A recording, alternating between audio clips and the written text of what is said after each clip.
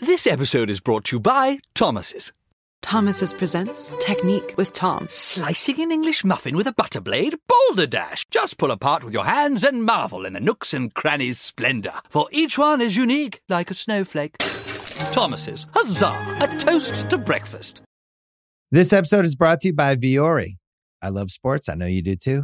I also know that lots of you exercise. But if you're like me and my wife, the beloved sports gal, you're sick and tired of ugly, uncomfortable workout gear. Especially, I do a lot of walking. I walk around LA. I make calls. I listen to podcasts. Here are two words that will change everything.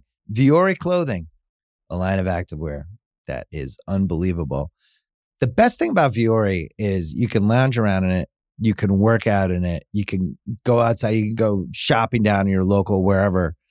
And you never feel like you're either underdressed or overdressed. You're just comfortable. You can wear it when you're training, traveling, lounging around the house. Go get yourself some of the most comfortable and versatile clothing on the planet.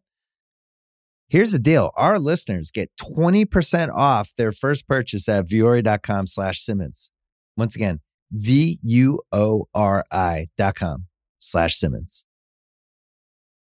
Yo, welcome to Higher Learning. I am Van Lathan. I'm Rachel Lindsay. Normally we spend a little time warming up and getting into the podcast. I hope that you had a good weekend, Rachel. I had a decent weekend, but I think that it is incumbent upon us to jump right into the first topic and maybe dispense with the pleasantries a little bit this week. Are you in agreement of that, Rachel? Yeah, this definitely takes precedent over how your weekend was and how mine was.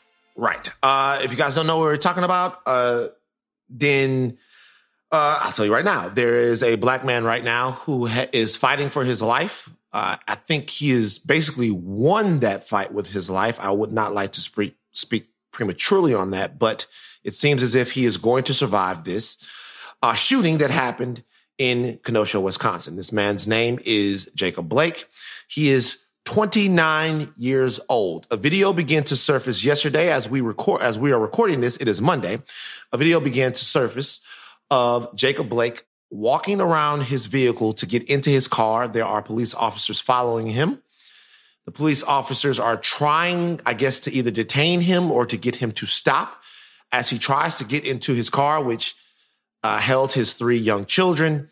A police officer grabs his shirt, then to stop him from getting in. And then what you see next is the officers open fire on him. He was shot, I believe, 7 times. In the back. At least 7 times in the back. And for a while there, it was reported that he was dead. Now, since then, there have been multiple sources to come out and say that he has, in fact, survived this and seems to be doing as well as can be expected from having been shot that many times. There are conflicting stories. Well, not conflicting stories, just no confirmed stories of exactly what went on. Most people are saying that Jacob had come there to break up a fight that was between 2 women. That part is not on tape. The cops arrived. And after the cops arrived, I guess in trying to do whatever it is that they were trying to do, they tased him. The taser did not work. They then shot him 7 times. Last night in Kenosha, Wisconsin, there were widespread demonstrations. People made their way to police departments and protested and amassed and really were out in force. So I was unlucky enough to have watched that video. Rachel, did you watch it? I accidentally saw it because I was actually trying to avoid it. I mean, and I'm talking like I saw it today.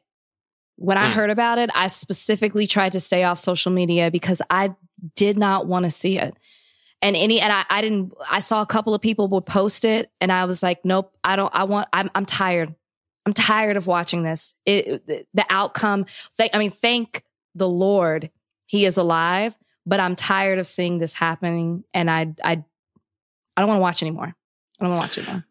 Yeah, it's interesting to me why I can't stop myself.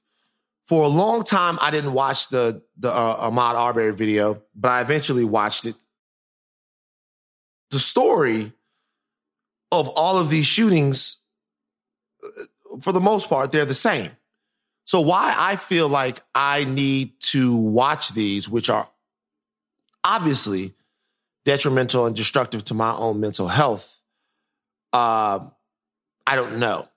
I don't know why I watched. I stopped watching after Ahmaud. I haven't even seen George Floyd. I've seen clips. I stopped watching. That one took me out.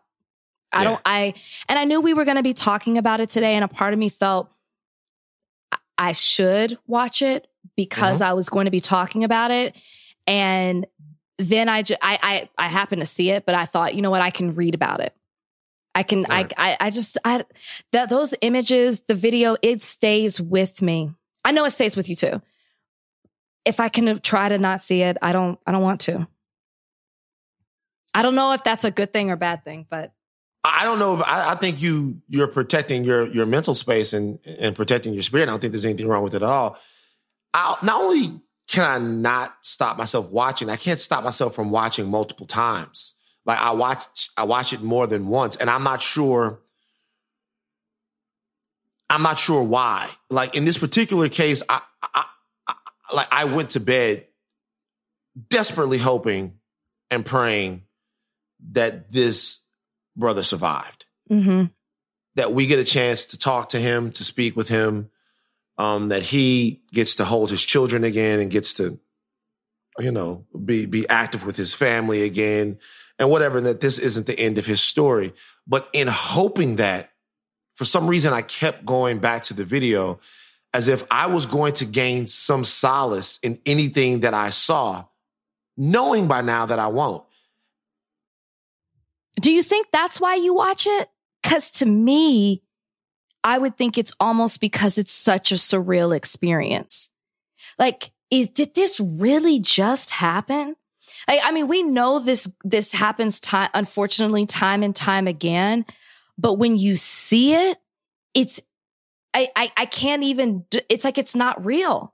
Like, did these people just really have no regard for this man's life in front of his children, in front of an entire neighborhood of people, and just gun this man down like he's some type of animal? It's almost, that's why I would say it's hard to not watch again and again, because it's almost like, did this happen?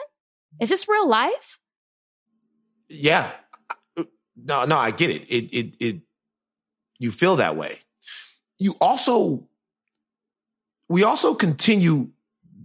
continue to have discussions, and we're hoping that the discussions are getting us somewhere. We hope that there's an understanding, and we hope that there is at least the collective realization that something needs to be done differently. And it's like a weird fucking Groundhog's Day situation to where we do the same shit over and over and over again till we come back here. It's like we get enough time to catch our breath between these things. There's a fundamental problem with policing in America. You guys, I'm going to stay calm. I'm not going to yell or get all worked up or anything like that. There's a fundamental problem with policing in America. There's a difference between what the police are supposed to provide here in this country, which we've discussed here on Higher Learning before, which is public safety. Okay. There's a difference between that and law and order. I'll tell you what the difference is. The difference is if you're the police and you are called out to a place where there's some people fighting, some people are scared, right? They want the presence of someone who's going to make them safe. And you go out there with the intention of making people safe. Once a situation is safe for people, once it's diffused, which is your job as the police officers in that instance, is to make sure everyone is safe. Once they're safe, you're going to step back, take stock of things, and figure out who made them unsafe. And once you figure that out, that's when the investigative and the order part of your job comes in. But your first edict, your first job as a police officer is to provide public safety, to make the community safe. Okay. If you go out there and in your mind, your job, your goal, your purpose is order, there's a difference between safety and order. If your job is order, law and order, then you're not looking for safety when you go on a call like that. What you're looking for are the evil people. You're looking for the bad people. and you're prepared to neutralize those bad people in any means that is necessary to you, right? So when you go out there purposely to find whatever evil character is causing the ruckus, whatever number one male, whatever scary black male is out there, you're not going to believe that person doesn't exist.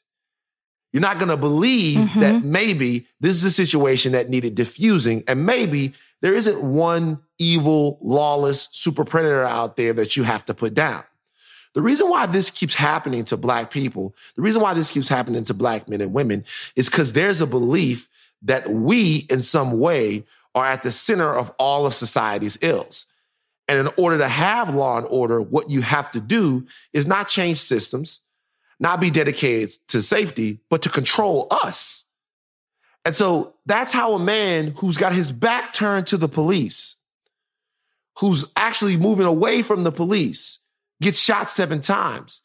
He gets shot 7 times because the police are thinking, this is the bad person. What is he trying to get? What is he trying to do? We have to kill him before he kills us. You can't train that out of the cops. I know America, you think that you can. You can't train it out of the cops. We have to fundamentally change policing. And if that means doing away with it and ushering in an era of public safety, then we have to look hard at doing that. And if we can't do that, we're going to keep going through this. Let me ask you a question. So how can you, I get exactly what you're saying, and I agree with you, but how do you get rid of policing and usher in public safety when these people are scared of the people they're supposed to be providing safety to? It's a mentality. And you said it when you said black people are looked at as being what's wrong, what's ill in society. And that starts at a very young age. From when you look at the experiments done with children in classroom and what connotations are attributed to the color black. It starts at a very young age. So if you look at black people a certain way and you look at them as being done what's wrong, how, even if you usher in providing public safety, can you provide safety to the people that you fear? I don't understand that. It's a mentality that has to change. And I'm saying that because I don't know what we do. I don't know how to fix it. I don't believe getting rid of the police and bringing in public safety is key. It's still going to happen if you're scared of us. It's still going to happen if you think that we're evil and you automatically look at us as, what did they do wrong? They're wrong already before anything goes down. I don't know how you fix it. And even to add on top of that, the irony. I don't even know if irony is the right word. Maybe I should say the audacity of what happened on Sunday to Jacob Blake.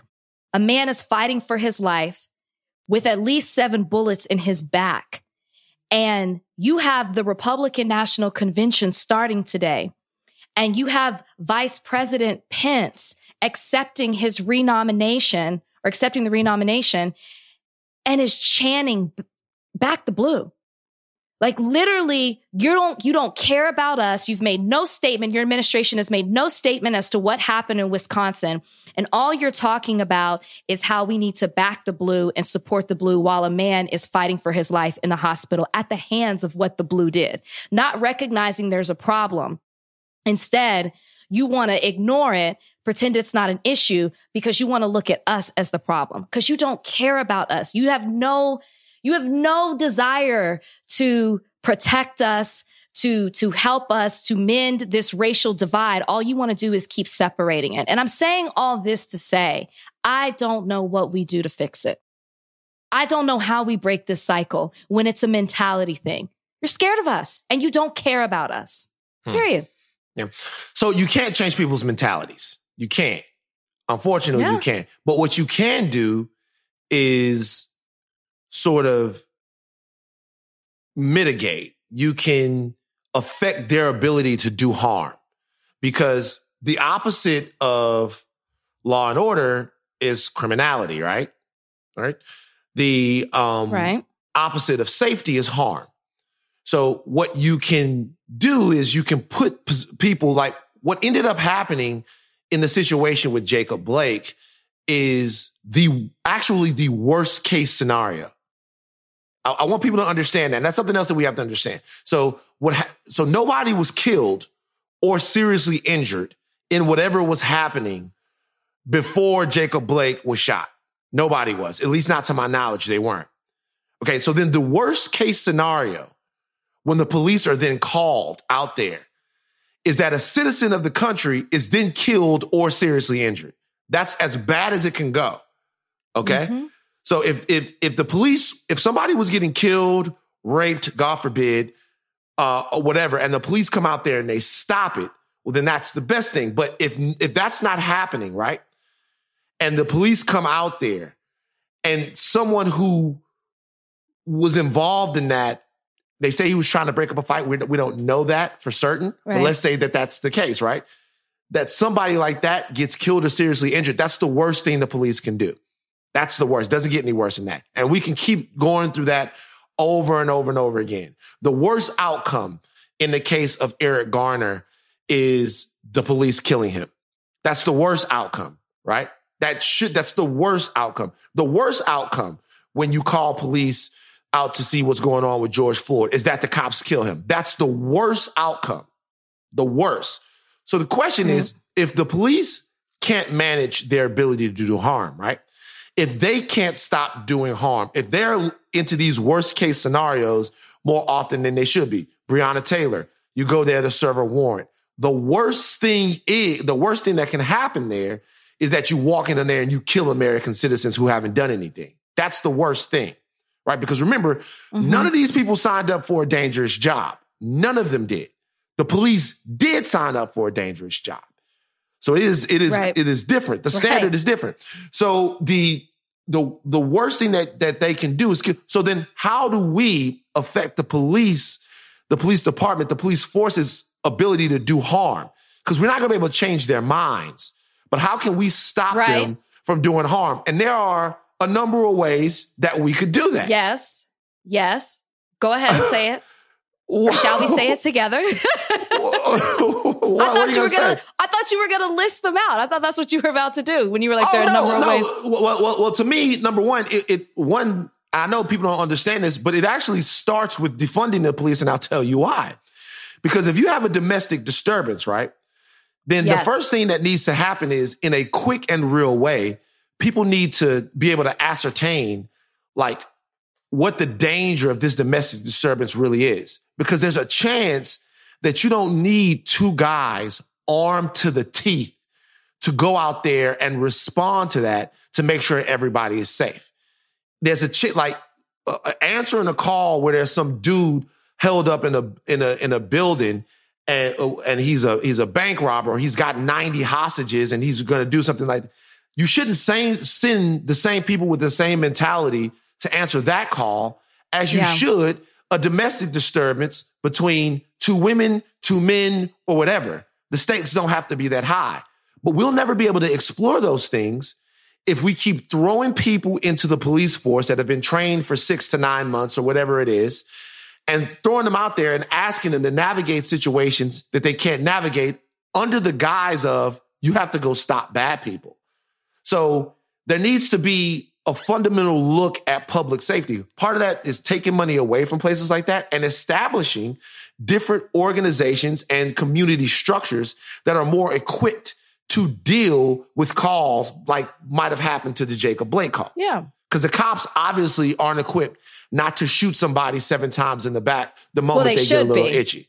They should be, but they're obviously not. So we got to stop living in the fantasy world like they are. So I completely agree with you. And you have seen some cities take those type of measures. And I'm not sure what the results have been, but you have seen people recognize that funds need to be reallocated to the proper place so you don't have police showing up in situations where they don't need to be. And there's somebody who's more well-equipped to handle that situation. I was going to say qualified immunity.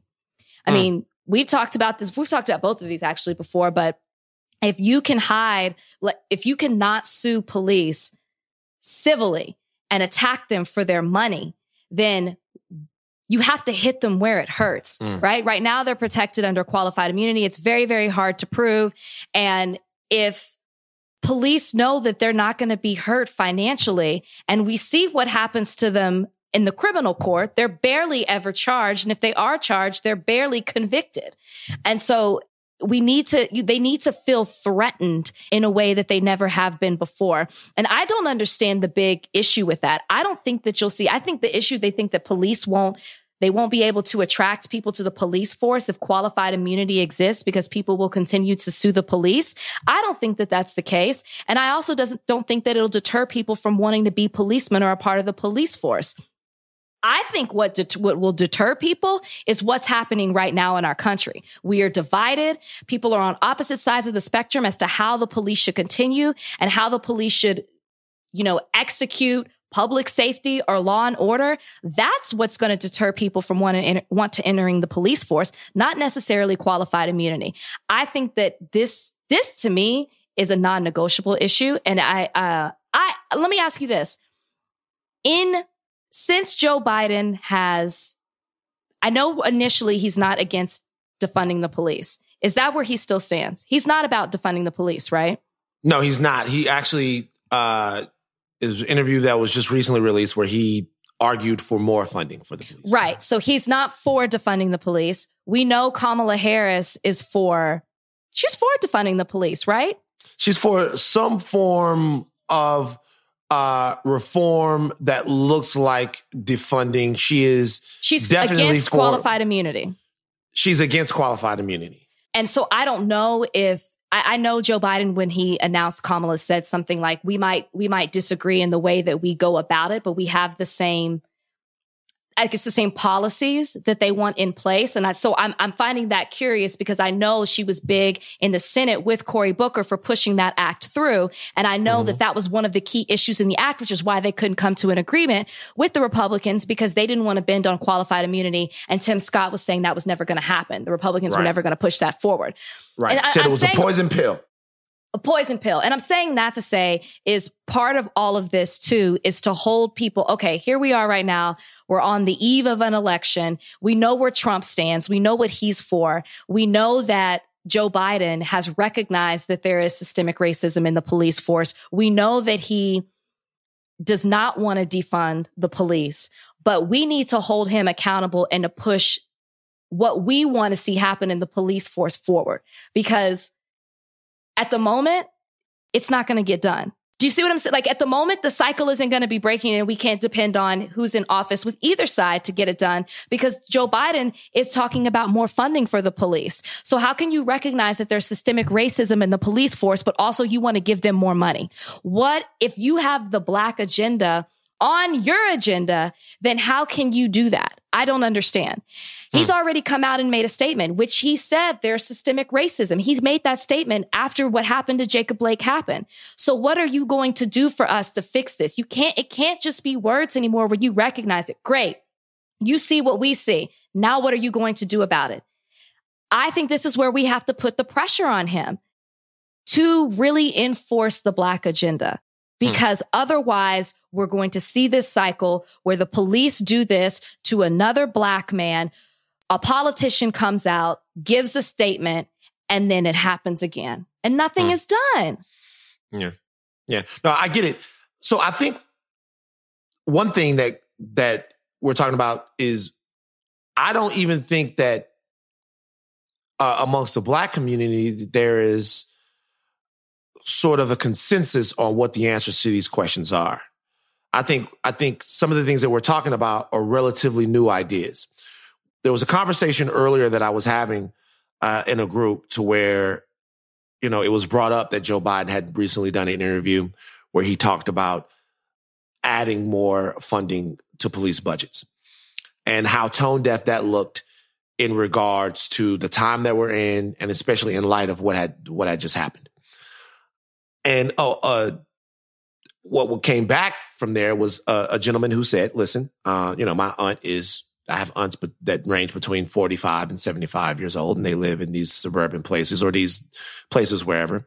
And one of their complaints is that when they call the police don't get there fast enough in these suburban Black areas. And in some of these, more depressed Black areas, the cops don't get there fast enough. So that to him is an argument for increasing police budgets so that there are more police officers that would respond quicker to problems in the Black community. So I'd say that, and you know, in a certain demographic of brothers and sisters, you start talking about a world with no police and they get antsy. Because remember, and it's hard for people to understand this, but the same crime element that white people are afraid of, Black people are afraid of the exact same crime element. It's just that in a lot of places, I know it seems as if we're a bunch of barbarians and we love living in places where there seem to be more murders and more robberies and more things like that and drug dealers. That's not true. The truth is there's a small percentage of people that are doing that in those areas. It's just that for our survival, we've learned to live in those places. It's just the way that things go. That happens across the scope of humanity. Wherever you're at, you're going to figure out a way there to survive there. And if you're Black, you're probably going to figure out a way to celebrate and be life affirming there as well. But no, it's still the same fear. So the question then becomes, what's really wrong with those neighborhoods, those areas? What don't they have that is keeping them from being safe? If the answer, in my opinion, to that question is they don't have enough police, I say you are fucked in the head if you think that's the answer. If you think that the answer to that question is just you are fucked in the head. You really are. Because remember, a police officer, a police department is a department made up of individuals. And those individual thoughts become collective actions. So it doesn't even matter more police that you have. It matters the kind of police, what they're trained to do and what they're not trained to do. And they don't all necessarily have to be police, but they have to be committed to public safety. So those are the questions that we have to start asking if we want to sort of avoid some of the outcomes that we're seeing. As far as qualified immunity is concerned, I think qualified immunity is just the beginning of the conversation. It's how we get to where we're going, right? So if there are lower numbers of people that want to be police officers because of qualified immunity, because they're worried about the possibility of being sued, but even if there, I think it's just something they put out there. But even if there were, Rachel, that's a good thing. Even if there were, that's a good thing. Do you know why? Why? Because right now I could decide that I wanted to be a police officer, right? And basically in 6 to 8 months or something like that, maybe a year, I could make that happen, right? And I could make that happen in a job where every time I leave my station, get out of my squad car, roll around, I have people's lives in my hands, right? Now, if I wanted to be a doctor, another job where every time I go out and I do things, I see somebody, their life is in my hands. I'd have to go to 4 years of undergrad, then 4 years of medical school or whatever it is, and then outcompete all of these other people, right? And along the way, the road to becoming that, where you have to know what you're talking about, where the stakes are life and death, that road is so arduous that a lot of people don't make it to the end. It's too hard. You have to be too dedicated to it. They don't just say, hey, and that also weeds out for a lot of people the reasons why. If you're coming back from the military or something like that, this is not to diss any of our men and women in uniform, and you just want to keep that going and just jump in there. If you're not dedicated to public safety, maybe a longer, more strenuous process to becoming a police officer or higher stakes to if you fuck up might weed out some people that we don't need in uniform, because doctors can get sued for malpractice. I agree with you if it's an and, right? Like I agree with you. If the road is long and it's hard and you have to go through numerous tasks to get to the end result, yeah, you weed them out. They'll fall off along the way. I just don't think it stops with qualified immunity. I think it deals with a number of other things, which I think were personally addressed in the Justice and Policing Act, if that could have passed as is, which it didn't. And we know where we stand with that. But yeah, it's training. It's psychological test. It's It's qualified immunity. It's raising the stakes, but it's also the practice of getting the right type of police officer who has the mentality to issue out public safety rather than, I'm a police officer, I wear a badge, I have this authority, I got the big stick, and I'm going to wreak havoc. Because that's what it seems to be a lot of. Right. And it's also about taking money out of police budgets and creating new departments and new structures that are committed to different areas of public safety. It's about also taking money and putting them back in some of these neighborhoods that might sort of address these problems root and stem, rather than sending trigger-happy Band-Aids out on the street and having them actually open up more wounds. The bottom line is this. It's not working. Yeah. This is happening too much. It's not working. It's just not. And things are too on edge. Like, I had an epiphany this morning. I woke up upset, mad, because there was another shooting in Lafayette as well. I woke up upset, mad, but I got comforted. Something swept over me. I'm being serious now. Something swept over me. Comforting in that this is a problem, and problems, by and large, are solvable if you take the right roads to solutions. So my goal is not to be upset or anything like that. It's to make sure that I am using whatever power I might have or whatever influence I might have to empower people who have what I think are workable solutions to this problem. Because I guarantee you guys something. Just plain speak. Niggas not gonna take this shit forever. They already aren't. They just not. And I know that you guys like fucking Rolling Loud concerts. You like the Everything is Beautiful festival. You love Times Square. You love Central Park. Well, it's fucking 1 million people in Times Square. But you love all these beautiful things about American society. You like brunch. You like all of this stuff, right? I guarantee you guys, none of it has to exist. It doesn't. It doesn't. It exists because of social pacts and social contracts that are made between smaller groups of people, bigger groups of people, vice versa, sometimes small to small, sometimes big to big.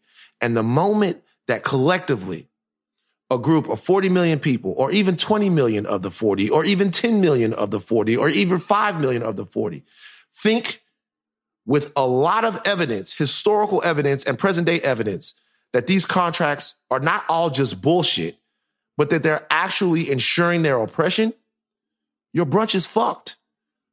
It's people saying outside your brunch with M16s. It's gone. It's over. It can happen. It's happened in other places before, and it'll happen here. If you care about America and you like the society that you live in, you need to be dedicated to fixing it because it doesn't have to exist. And I am as worried about that as anybody else. Fuck it. I like brunch, but I don't like seeing unarmed Black women and men killed for nothing. I don't like to see my sisters exploited. I don't like to see my brothers thrown in jail. I'm sick of it. So let's figure it the fuck out. But Van, this is where it comes back to like, it's on your mind. You're being affected by it because it's affecting us and our people. We as Black people are in a state of emergency, and the emergency, the state, is our Blackness. And when you give an example about brunch or Rolling Loud or Life is Beautiful or Burning Man or whatever it may be, those people are a little bit detached because it's not affecting them the same way. Look at the trend already of the Black Lives Matter movement. It's already dying down. Like people are already moving on to the next thing. They're not talking about it the same way. Even with Jacob Blake, yes, who's out in the streets protesting? There are other people, but it's Black people because we are tired. We are frustrated. We've had enough. I guess I don't have I'm so glad that you had, the epiphany that you had this morning. I didn't get that same epiphany. I guess I feel like, and you're talking about problems and them being solved, or they can be. And I just feel like the way things are going to be solved is also people with power who can do something about it. And right now, the people who are running right now are in a position of power to do something, but it's not necessarily on their agenda. Well, we also have to be intentional about the standard that we hold them to. We have to. We have to be intentional about what has worked in the past, what's not going to work in the future, how we are able to bargain, what they're asking for us, and, what we're prepared to give. And, we have an opportunity here as an American community to set up the next generation of America in a way that might look a little bit different than this. And we have to seize the opportunity right now, or we might lose everything. Because I just don't see how you're asking the new generation to swallow the same bullshit. They're just not gonna swallow it. I mean, and they nor should they. It was harder to see the lies that were being told, but now so many different ways we can see them. Yeah. I agree. I do want to say that, just love and light to Jacob Blake's family, and not just his family, but to every family. Jacob Blake's family and his friends, they are the most direct victims of what's happening, him and his family and friends. But this might seem stupid to say, but I truly believe this. A whole community of people gets victimized each time this happens. That's not stupid. Those are the people who are out in the streets right now. That's not stupid. And so,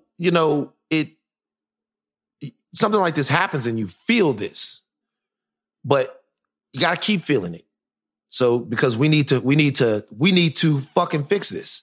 And you need to make other people feel it quickly. Everybody's going to fucking feel it, man. Mm-hmm. But I'm glad more than anything that he's alive. That brother survived. Now, as we were sitting here, I just got a sad email. A very sad email. It looks like 3 of my OnlyFans subscriptions expired. I'm getting off of OnlyFans. So I'm getting off of OnlyFans. I'm not doing it anymore. It went too far. So as I'm sitting here, 3 of them expired. This is one time that I wish my screen would have frozen and your volume would have tapped out. No, but what I'm saying is that here's the way they get you, Rachel. Here's the way they get you. So when you are on OnlyFans and you're supporting people, right? They ask you, because sometimes they'll change the price on OnlyFans. They'll go from $15.99 to $17.99, and they can't. Please teach me. I don't know anything about it. They can't just change the price without you saying you agreeing to pay the extra $2 or $3 per month, right? So they ask you, do you want to renew? And you just, you don't want to renew. Or every week or every month or whatever, when the OnlyFans renews, you can go on there and pick which ones you want to renew and which ones you don't want to renew. I had to get rid of all of them. I got rid of all the OnlyFans. So it's now coming to the point in the month where these are expiring.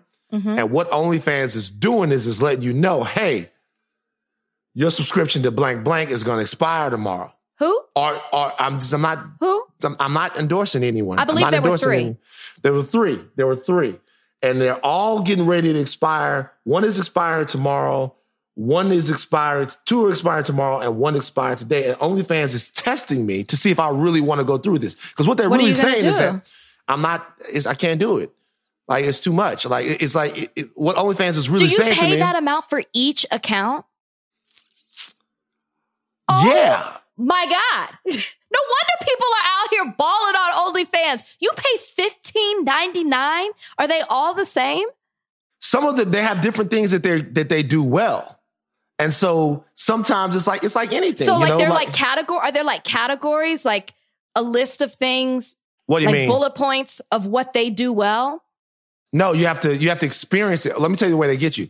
So on an OnlyFans, it'll tell you the number of videos that the girl might have, or what she's into, what she does. It'll be hey, whoever her name will be, crazy twerker, boy, girl sex, all of that stuff like that. It'll have it in a little description.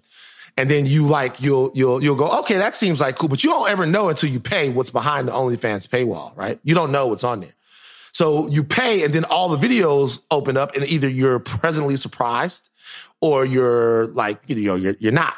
But at that point, you've paid. You pay for each person. Why would you do this instead of like a Pornhub? Good question. The answer is with the Pornhub, okay, OnlyFans is different. It's a different experience. Take your time. Take your time and explain. No, I'm saying OnlyFans is different. It's a different experience. First of all, normally when someone has an OnlyFans, they upload more.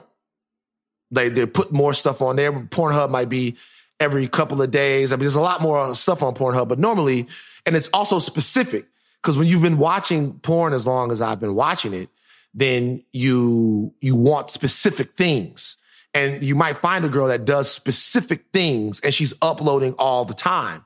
But look, it's time to grow up. I'm off of it now. It's over and they're finally weeding out. And that's it. That's it with the OnlyFans thing. I was admonished for it. And you were admonished for it? We can't go into that. We can't go into that. I was admonished for it, and now we move on. We move on. But it's just as we're doing that talk, it's like I would kill Brian if he had an OnlyFans account. If he was today's our anniversation. Oh, happy anniversary! So okay, look, and I get it, and there are a lot of ladies out there. But OnlyFans is different, okay? The reason why do you think OnlyFans is different than regular? The reason I would be really upset if Brian had an OnlyFans is because you are particularly subscribing to a person. You're paying to see one person's content, which means there's something you're really into about that one person. There's something that sparks your interest where you can't get enough, where you are willing to pay $50, which is insane. That's more than like Netflix. A $15.99 subscription, to see this person's work.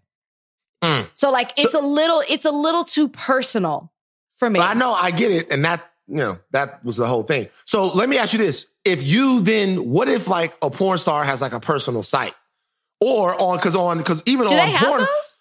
Oh. Yeah, they do. Because even on Pornhub, some of the Pornhub stuff is videos, but some of there are girls or couples or whatever that just upload all of their stuff. Oh, I did not know that. Yeah, see, you don't know. I really didn't know that. Yeah, you don't know. For free? You don't know. No, it depends. Like there's Pornhub and then there's Pornhub Premium, which I am still a member of. So there's Pornhub, the free Pornhub, and then there's Pornhub Premium. But look, it's like it's waning. In my entire life, I didn't know that it would ever wane. This is something. Think about this. This is a journey with porn that I started on when I was 13 years old. 13, and it's finally waning now. I'm growing up. I was gonna say you ain't tired. A little bit. I am. I can say that I am. Okay. It's very time consuming. Anyway, okay. So that's Pornhub. You're not going to get me. You know what? I'm not going to renew those. Those are gone. Good for you. Those are out of here. We'll do a follow-up here. We'll do a follow-up. Listen, I'm not going to, I've been watching Succession and it's a good show. And on the show, Kendall Roy is falling back into his addictions. I'm not going to fall back into mine. So you admit you have an addiction. Okay. Obviously, nigga. Oh, yeah. I premium. Pornhub Premium. Now, your homeboy is cooking. Who's my homeboy? Your homeboy, Emmanuel Acho. This episode is brought to you by Thomas's. Thomas's presents Technique with Tom. Slicing an English muffin with a butter blade? Boulder Dash! Just pull apart with your hands and marvel in the nooks and crannies' splendor. For each one is unique like a snowflake. Thomas's, huzzah! A toast to breakfast. This episode is brought to you by Viore. I love sports. I know you do too. I also know that lots of you exercise, but if you're like me and my wife, the beloved sports gal, you're sick and tired of ugly, uncomfortable workout gear. Especially, I do a lot of walking. I walk around LA. I make calls. I listen to podcasts. Here are 2 words that will change everything. Viore Clothing, a line of activewear that is unbelievable. The best thing about Viore is you can lounge around in it. You can work out in it. You can go outside. You can go shopping down in your local wherever. And you never feel like you're either underdressed or overdressed. You're just comfortable. You can wear it when you're training, traveling, lounging around the house. Go get yourself some of the most comfortable and versatile clothing on the planet. Here's the deal. Our listeners get 20% off their first purchase at Viore.com/Simmons. Once again, VUORI.com/Simmons. This episode is brought to you by Cars.com. When you add your car to your garage on Cars.com, you'll unlock access to real-time insights into how much your car is worth. Plus, view its historical and projected value to decide when to sell. So when the time is right, you can secure an instant offer from a local dealership or sell it yourself on Cars.com. Start tracking your car's value with your garage on Cars.com. That's uncomfortable conversation. Are you still tuning in? I love this. I've never watched one episode of it. You watched mine. I watched your episode. I've watched your episode several times. Cause man, you sip a little Douce and you put on your episode. That episode is funny as hell. Like you are in your element. You doing your thing. You always Big Rach. That's why I fuck with you. You're always Big Rach. It doesn't matter. But Lindsey Vonn is fucking terrified. Like Lindsey Vonn is in a Nightmare on Elm Street movie during that whole thing. She's looking around like you could have got Lindsey Vonn to say the black man is God. You really could have got Lindsey Vonn to pledge allegiance to Farrakhan. In that, like you could have. Like Lindsey was terrified. I think she was nervous because I think she was afraid of saying maybe the wrong thing. Yeah. And I mean, I think she got into this. I'm not quite sure, but her family isn't as open. So I think that she was being really cautious of what she was saying because of her family. Right. Okay. Well, yeah, but it's just funny because she seems like a really good lady, and she's was really nice, towing the line. It was like, Lindsey, what do you think about white people? Fuck them. Fuck white people. I don't ever want to see them again. Fuck them. It was like she was nervous having that conversation.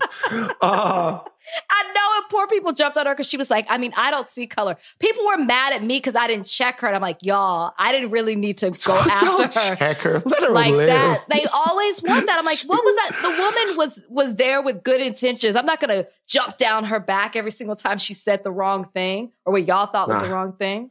But the only thing about that is, though, it's obvious that she sees color, though, because the last There's been more than one. Yeah. Right? Not only do you see, I would have liked it if she had said, not only do I see color, but I fucking love it. That would have been dope. That's what I'm trying to say. Oh no, but your homeboy Emmanuel Acho on a show, which by the way is a good show, by the way, you guys. Every time I don't watch the show, but every time I see a clip from it, he's a good interviewer. A very, very, very intelligent brother. Good for him. Everything that he gets, he deserves. He had Darth Vader himself, Roger Goodell on the show. Hilarious. He took his helmet off and he sat down and he talked to Emmanuel Acho. Now, of course, if you guys don't know, Roger Goodell is the commissioner of the National Football League. And during this conversation, Emmanuel asked Goodell basically if he felt like in any way that he owed Colin Kaepernick an apology. Quick recap, Colin Kaepernick protested by taking a knee during the national anthem. He protested police brutality and systemic inequality and injustice. And after that, despite being a more than competent NFL football player, he essentially has been fired by the league, not picked up by any NFL teams after he opted out of his contract with the San Francisco 49ers. He sued alleged collusion, and they settled that between him and the NFL in some shadowy backroom deal that nobody really knows what went on or how much money Cap got or anything like that. Now, when he was asked if he owed an apology to Colin Kaepernick, Roger Goodell said this. Well, the first thing I'd say is I wish we had listened earlier, Cap, to what you were kneeling about and what you were trying to bring attention to. We had invited him in several times to have the conversation, have the dialogue. Mm-hmm. I wish we had the benefit of that. Yeah. We never did. And, we would have benefited from that. Yeah. Absolutely. So he says he wished he'd have been more open and had listened to Colin Kaepernick earlier on about what he was talking about. Rachel, your thoughts? When you are asked a question, you know specifically how to answer a question. Period. It's common sense too, but he specifically, because you were trained to do this. And he was asked point blank about an apology to Colin Kaepernick.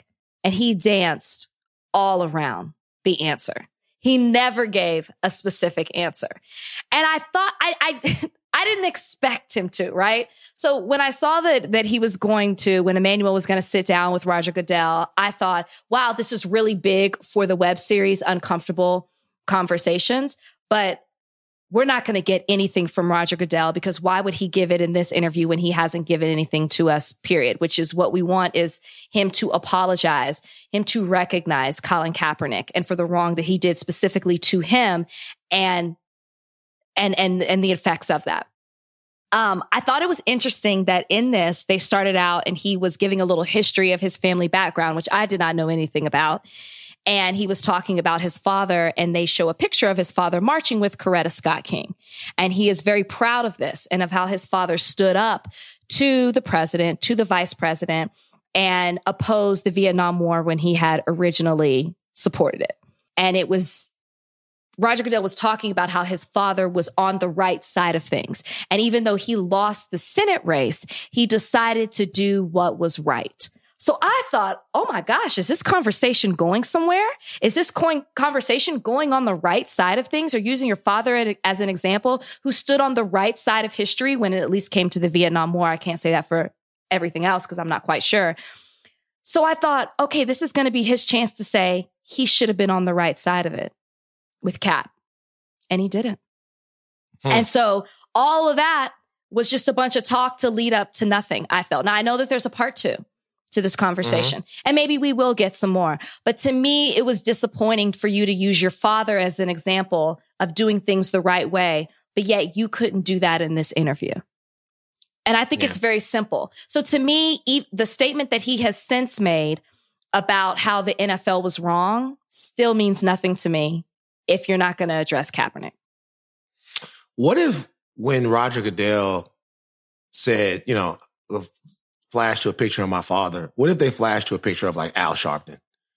Yeah. Wait, but why? But why would it have been Al Sharpton? Just like, what if Goodell was really trying to pander that hard to black people, and he goes, just to let you know, Al Sharpton's my dad. And it was like a whole thing. It's just, when you said that, I thought, wow, is he, when you say Pat's his father, is this nigga about to say that his dad is like Red Fox or something like that? Like what could his father have done? Because I hate shit like that.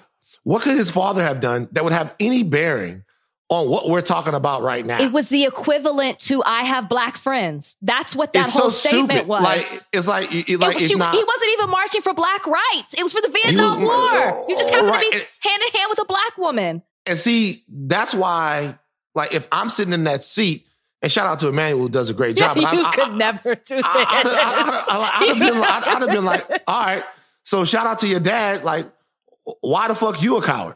Like, you had to, and by the way, maybe Roger Goodell doesn't think that what Colin Kaepernick did is on the right side of history. Maybe he doesn't think that.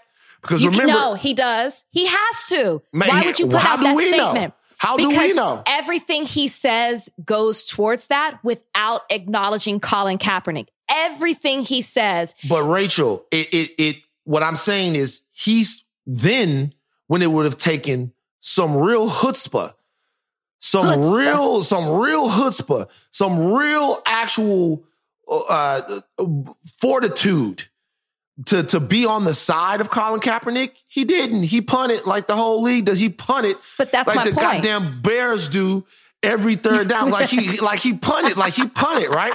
And so when it would have taken that, when history called upon him, Roger Goodell was offsides. That's the irony in him using that comparison. So that's what I'm saying. It's stupid. And so to me, and by the way, what I'm saying is maybe he doesn't think that was the right side of history. Maybe he thinks it is now because everybody in hindsight and retrospect is looking back and going, hey, we got that wrong. But the question is, and the question always has to be, and this is I had a conversation with a brilliant guy named George Johnson. I am George Johnson on Twitter. Follow all of my young radicals. Follow George Johnson and Brooke Obie and all of the young radicals that keep looking at me going, Van, you gonna sell out? Van, we waiting for you to sell out. All the people that keep me in line. follow these people.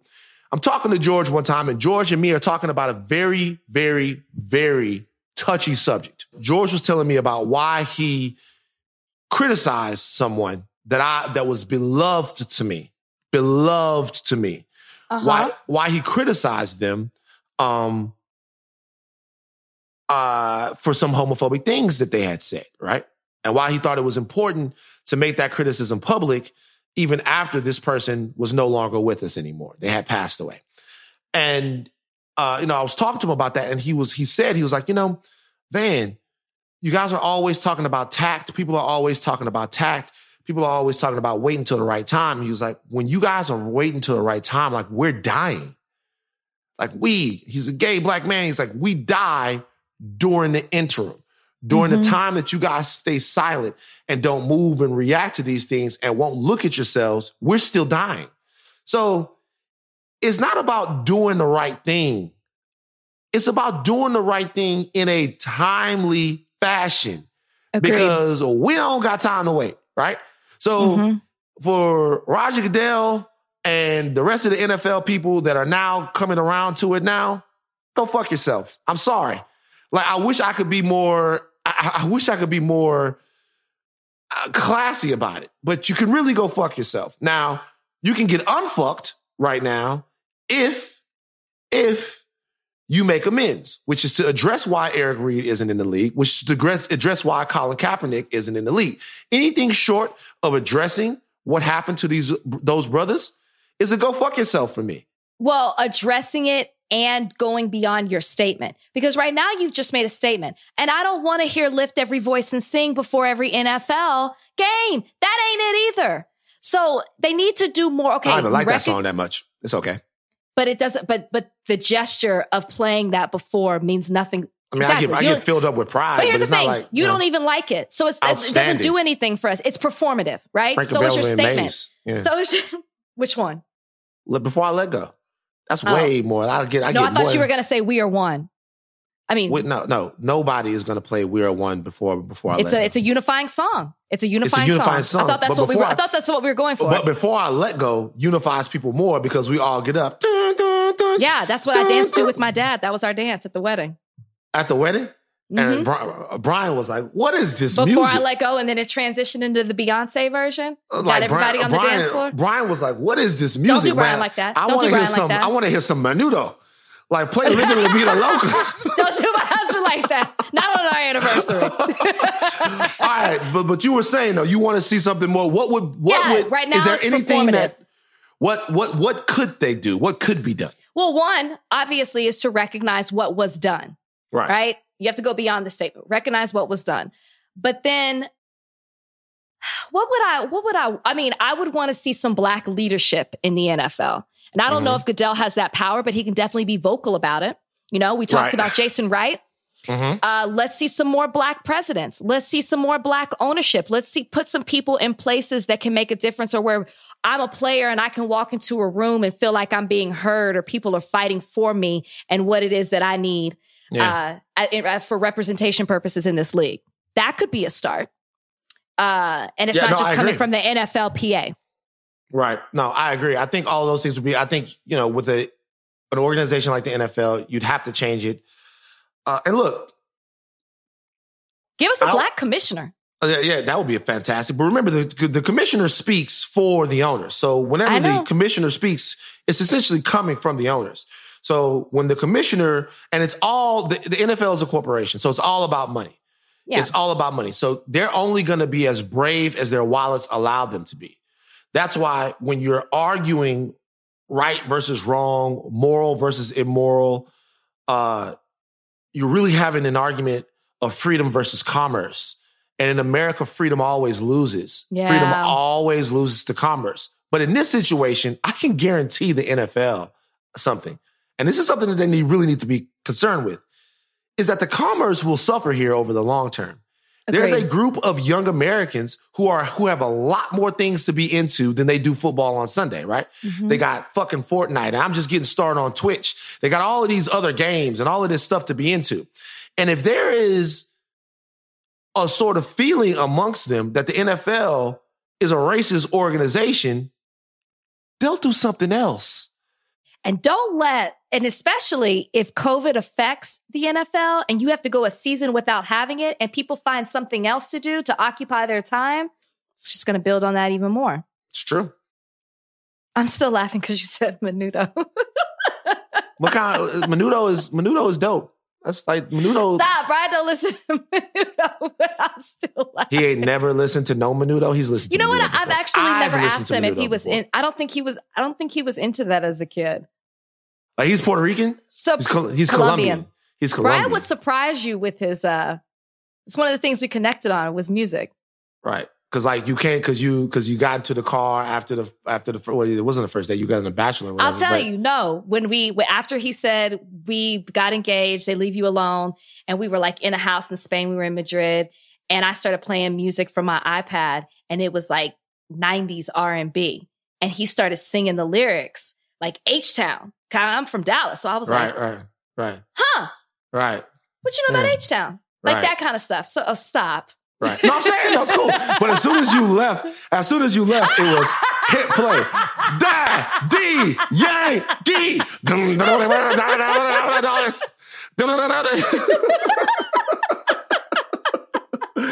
Oh my God. Brian gonna fuck me up. Brian big as hell. Brian gonna fuck me up, man. Brian big as hell. I'm talking about this shit. I can't wait. Look, oh wow. There had to be a lot of news for this to be kind of talked about, like down podcast ballad a little bit. Meg Thee Stallion. Meg Thee Stallion finally did what I think a lot of people expected at some point. She identified her shooter. I don't know if they expected it or not. It's interesting. She went on Instagram Live and she talked about the fact that her shooter is in fact Tory Lanez. Now, this had been, I guess, speculated upon. Everyone pretty much knew that this was the thing because nobody was denying it. And this was a story that had come out, some publications have reported and stuff. But she apparently upset about what she thought was Tory's people planting stories around the industry that he, in fact, did not do it. She said that his team is going around spinning a version of things that did not happen. She was upset about that. She spoke about it. She said, yes, Tory Lanez, it was you that shot me. And she talked in great detail about why she attempted to protect him, about why she didn't tell even the police that it was him who actually shot her. Immediately, this went everywhere. Okay. So when I say everywhere, I mean, it spawned a million conversations, conversations about sort of, because when Meg was talking, she talked about the fact that she, as a black woman, felt like she had to protect a black man. And people started talking about all different aspects about this, from the specific incident itself to how black men and black women relate to one another and that relationship on sort of a grander scale. I'm sure you saw what she said. What did you think? I did. Well, some of it I was confused about because I didn't know what made her want to hop on an IG Live to say it. I didn't know if it was for people coming at her, accusing her of certain things. Which is kind of what she made it seem like in the live. Like, you guys are coming at me for what I'm saying or what I've said or haven't said. I didn't realize that it was also Tory Lanez's people who were putting certain things out there. She does say that in the IG Live, but I didn't realize that there was so much depth with that, or if it was known that was the case. Anyways, I'm glad that she came out on an IG Live and she said exactly what she said. I mean, a part of me is like, is this going to mess up the case? Like, a part of me was like, did you say, because she went into full detail. She said exactly what happened. And so part of me is scared for her because I don't want it to mess up the case, because I believe her. So I'm taking this as the truth. And since that is what I'm believing to be true, this man needs to be charged, convicted, and he needs to sit in jail for what he did. Because as she is saying, she literally was walking away and he shot at her multiple times. It's infuriating for so many reasons, like what she's going through. One, I don't know what her relationship was with Tory Lanez, but this is obviously somebody who was a friend, dare I go as far as saying someone she trusted, and for him to violate her the way that he did is absolutely inexcusable. Then the fact that she has to defend herself to the public, I hate that. I hate that she had to take it to the internet to try to refute some of the rumors that are about her rather than people choosing to just believe what she said. Nobody was giving her the benefit of the doubt, which is the frustration that she's expressing on this IG Live. Once again, people are diminishing the voice of a Black woman because she must have done something to deserve that. Even if she did hit him, which she said she did not, it still doesn't warrant him firing gunshots at her. I mean, it was sad to me. The whole video was very, very sad to me that it came down to this, that she had to do this because it was almost as if people aren't on her side and they're refusing to believe what it is that she went through in her experience. And it just highlights the bigger problem that we've talked about time and time again on this show, is that people don't value Black women. When it comes to the social caste system in this society, Black women are at the bottom of the totem pole. Even though they get shot at, even though she was protecting him because of the state of Black men in this country, because of the state of Black people in this country, she was protecting him, and still people weren't protecting her, is what it comes down to. And that's what's sad. Yeah, she said that one of the reasons why she didn't say, hey, cops, this is what happened is because we're living in a time right now where the police are shooting up Black men. And like we talked about that earlier in the podcast, and she didn't want to be a part of that. She was scared. She was afraid, rightly so. First of all, from the lawyer perspective, what's the charge? What's that charge? She's walking away for whatever reason. I mean, it could be, it depends what his intent was, but it could be attempted, it's definitely aggravated assault, period. Mm-hmm. Absolutely that. Could it be a murder charge? I don't know. It could be a certain degree of it, depending on what you do with the intent. It's definitely aggravated assault. Definitely aggravated assault. With a deadly weapon. With a deadly weapon. So that's a significant charge, and Tory Lanez could be looking at some time if, in fact, it doesn't go his way. And it seems to be pretty open and shut, although I'm not a lawyer. I'm not in the legal realms, well, there's so I don't witness. know how that goes. Her homegirl was there. His driver was there. And Meghan also claims that there's another witness. Yeah. Now, one of the sort of spinoff conversations from this was what a lot of people perceived as silence from the hip hop community. Like, no big rappers were coming out and saying, yo, man, fuck Tory Lanez. Yeah. Yo, man, fuck Tory Lanez. Now, since a little bit of that started brewing around the time that the video came out, there have been hip hop legend Bun B, who obviously is a South Texas great, Port Arthur and Houston, of course, came out and said, Tory Lanez is a hoe. Fuck Tory Lanez. Yeah. That Meghan, who is from Houston, which is where Bun B reps, he called him out directly. Since then, Trade of Truth has come out. A bunch of people have come out on Meghan's behalf. There have been others that have taken, I guess, a wait and see sort of approach to it. Mm-hmm. There have been multiple rappers who said they want to hear more. Boosie was asked by some of the roommates over at the Shade Room what he thought, and he said he ain't taking no sides, basically. He said he fucks with Tory Lanez, he fucks with Meg, he's not taking any sides. This is the side that I'm taking. Okay. I have no reason not to believe Meg Thee Stallion. I believe Meg Thee Stallion. So it's fuck Tory Lanez 1,000%. 100%. Yeah, 1,000. Is fuck Tory Lanez 1,000%. Fuck Tory Lanez. I don't know that there are whispers from his side that he is going to say something that in some way is either going to exonerate him or make this make sense. I don't know what that could fucking be. Exactly. She ended up with bullets in her feet. Right. So I don't know what the fuck that could be. So it's 1,000,000% fuck Tory Lanez. And also, there can be no space after this for Tory Lanez to have any relevance in this culture as an artist or anything else if, in fact, he shot her. This is where you and I, this is the type, we talk about cancel culture. This is the time where you completely shut it down and you annihilate them. I don't want to hear from Tory Lanez again. I don't even need for him to be charged, convicted, and go through the system. I'm done with him because of what he's done in this situation. If he was innocent, something already would have come out. Well, to me, to me, this is why people get canceled, though. Like, I'm serious. Exactly. Like, you cancel people for hurting people and doing harm like this. Like, you talk about Harvey Weinstein, Bill Cosby. Yeah. You cancel rapists, murderers, abusers, people that have, like, you come out, you make bad jokes, you hurt people. You're adding to the harm for sure with your opinions. But if you're doing the harm, that's how you get canceled and you don't come back. Absolutely. And so, that's something that to me, I think is unforgivable. Obviously, wait. I think it's unforgivable. Man, what the fuck are you doing? He shot her.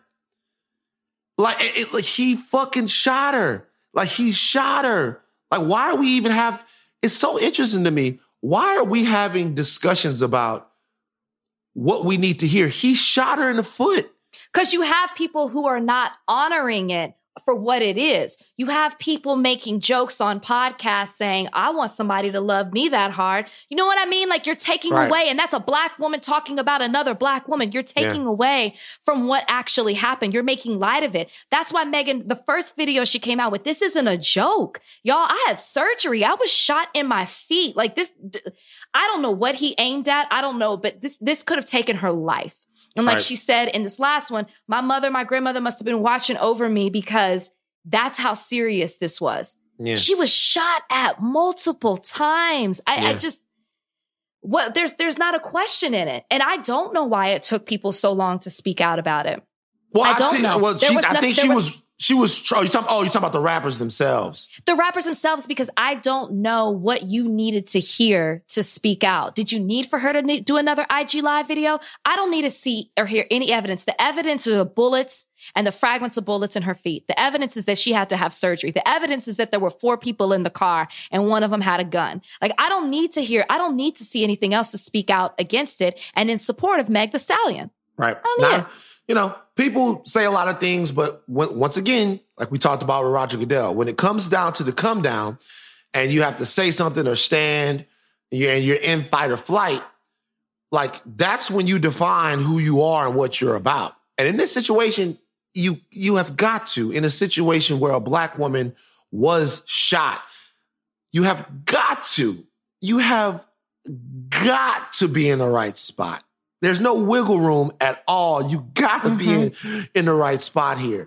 Don't know what Tory Lanez is going to say. There are whispers out there that he is coming, and there's supposed to be sometime in late September, mid-October, that he's finally something's gonna happen. I don't know what that could possibly be.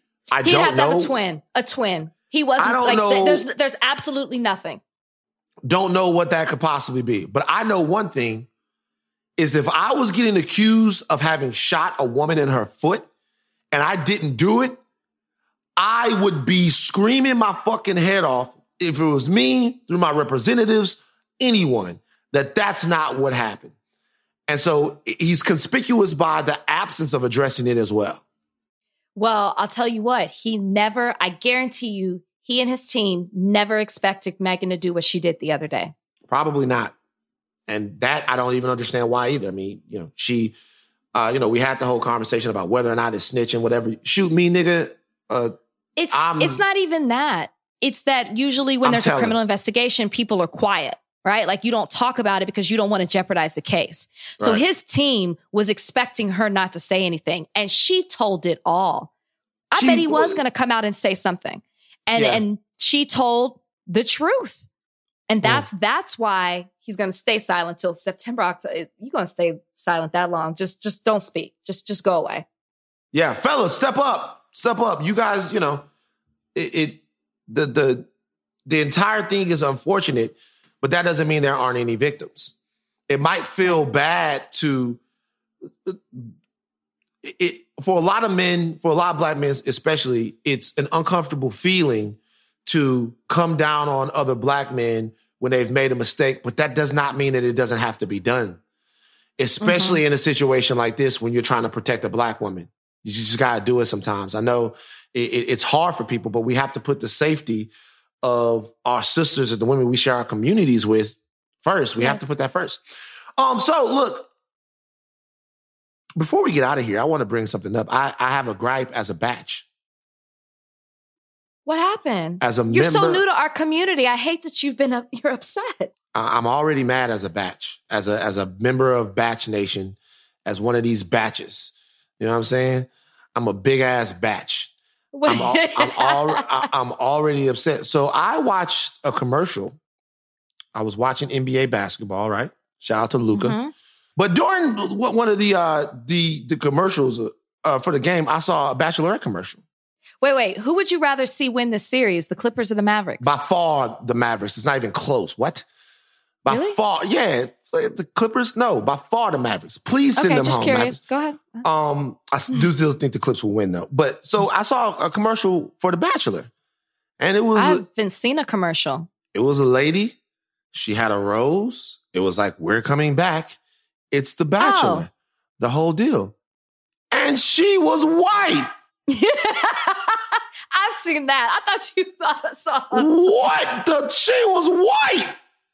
Man, Wow, so- you know this. Come on, Batch. What? My fellow Batch.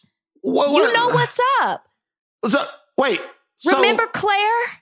Remember Claire? No, I don't remember Claire. I don't, because we've replaced Claire. So if it's like Right, but we still have to see what happens with Claire. no, equal time. If you're gonna do a commercial with Claire and she out there with I don't like that type of shit. They're promoting the show as if Claire's gonna be the Bachelorette, but she is the Bachelorette. But she's only gonna be the Bachelorette for a short amount of time, right? So here's the thing. Warner Brothers, ABC, NZK, the production company, nobody has come out and said that Tayshia is actually the Bachelorette. Wow. So everything that we've been operating on are rumors. There has been no official announcement from the people who run this to say it's Tayshia. So what you mean is we're still going with the plan of Claire. No, this is so much bullshit. This is the way they do us. I'm not about to be the most problematic batch ever. I'm gonna take your slot. Good. You could take my crown. No, man, we need a Tayshia commercial. Like at least they could you know what they could do? It doesn't have to be a full Tayshia commercial. It could be Claire with the rose, and in the background, Tayshia could be like this, just kind of like just in the background. You know what I'm saying? With like some bags or like some luggage in the background. She's in the background, like, yeah, you know, this chick here only lasts a couple episodes, then it's my shit. You know what I'm saying? What if it's a continuation? Because she's kind of like dropping her stuff, right? What if it continues with Tayshia picking it up, right? Like we don't want no roses off the ground.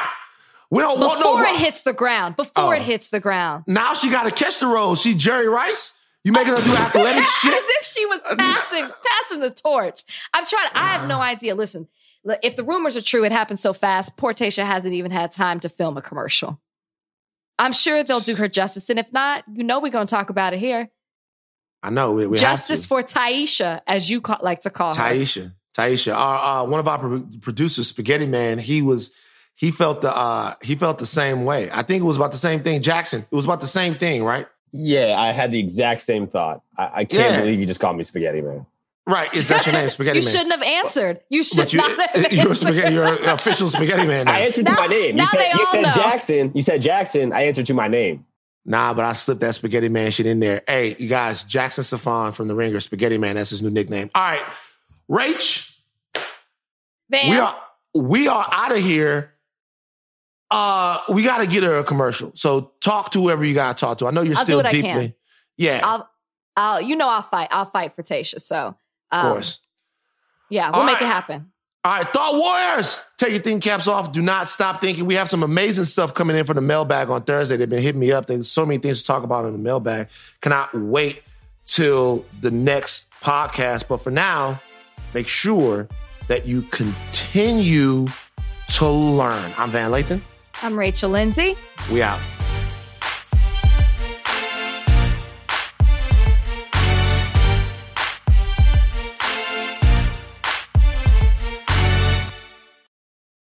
This episode is brought to you by Hotels.com. When I went on my last holiday to Cape Town, it was amazing. My friends were there, the weather was phenomenal, and most importantly, the food was fantastic. But one thing I struggled with was finding the right places to stay. You know, all I want is a great bed, a fantastic shower, and breakfast that doesn't end at 8 a.m. I'm on holiday, I'm still sleeping. I also like ease, and the Hotels.com app easily helps me to find a perfect hotel for every trip. Whether you're looking for a family-friendly getaway or a relaxing spa weekend, on the Hotels.com app, you can compare up to 5 hotels side by side. Now, why would you want to do that? So you can see prices, amenities, and star ratings. And best of all, you don't have to switch back and forth between options. See? Ease. So, start planning your next getaway and find your perfect somewhere in the Hotels.com app today.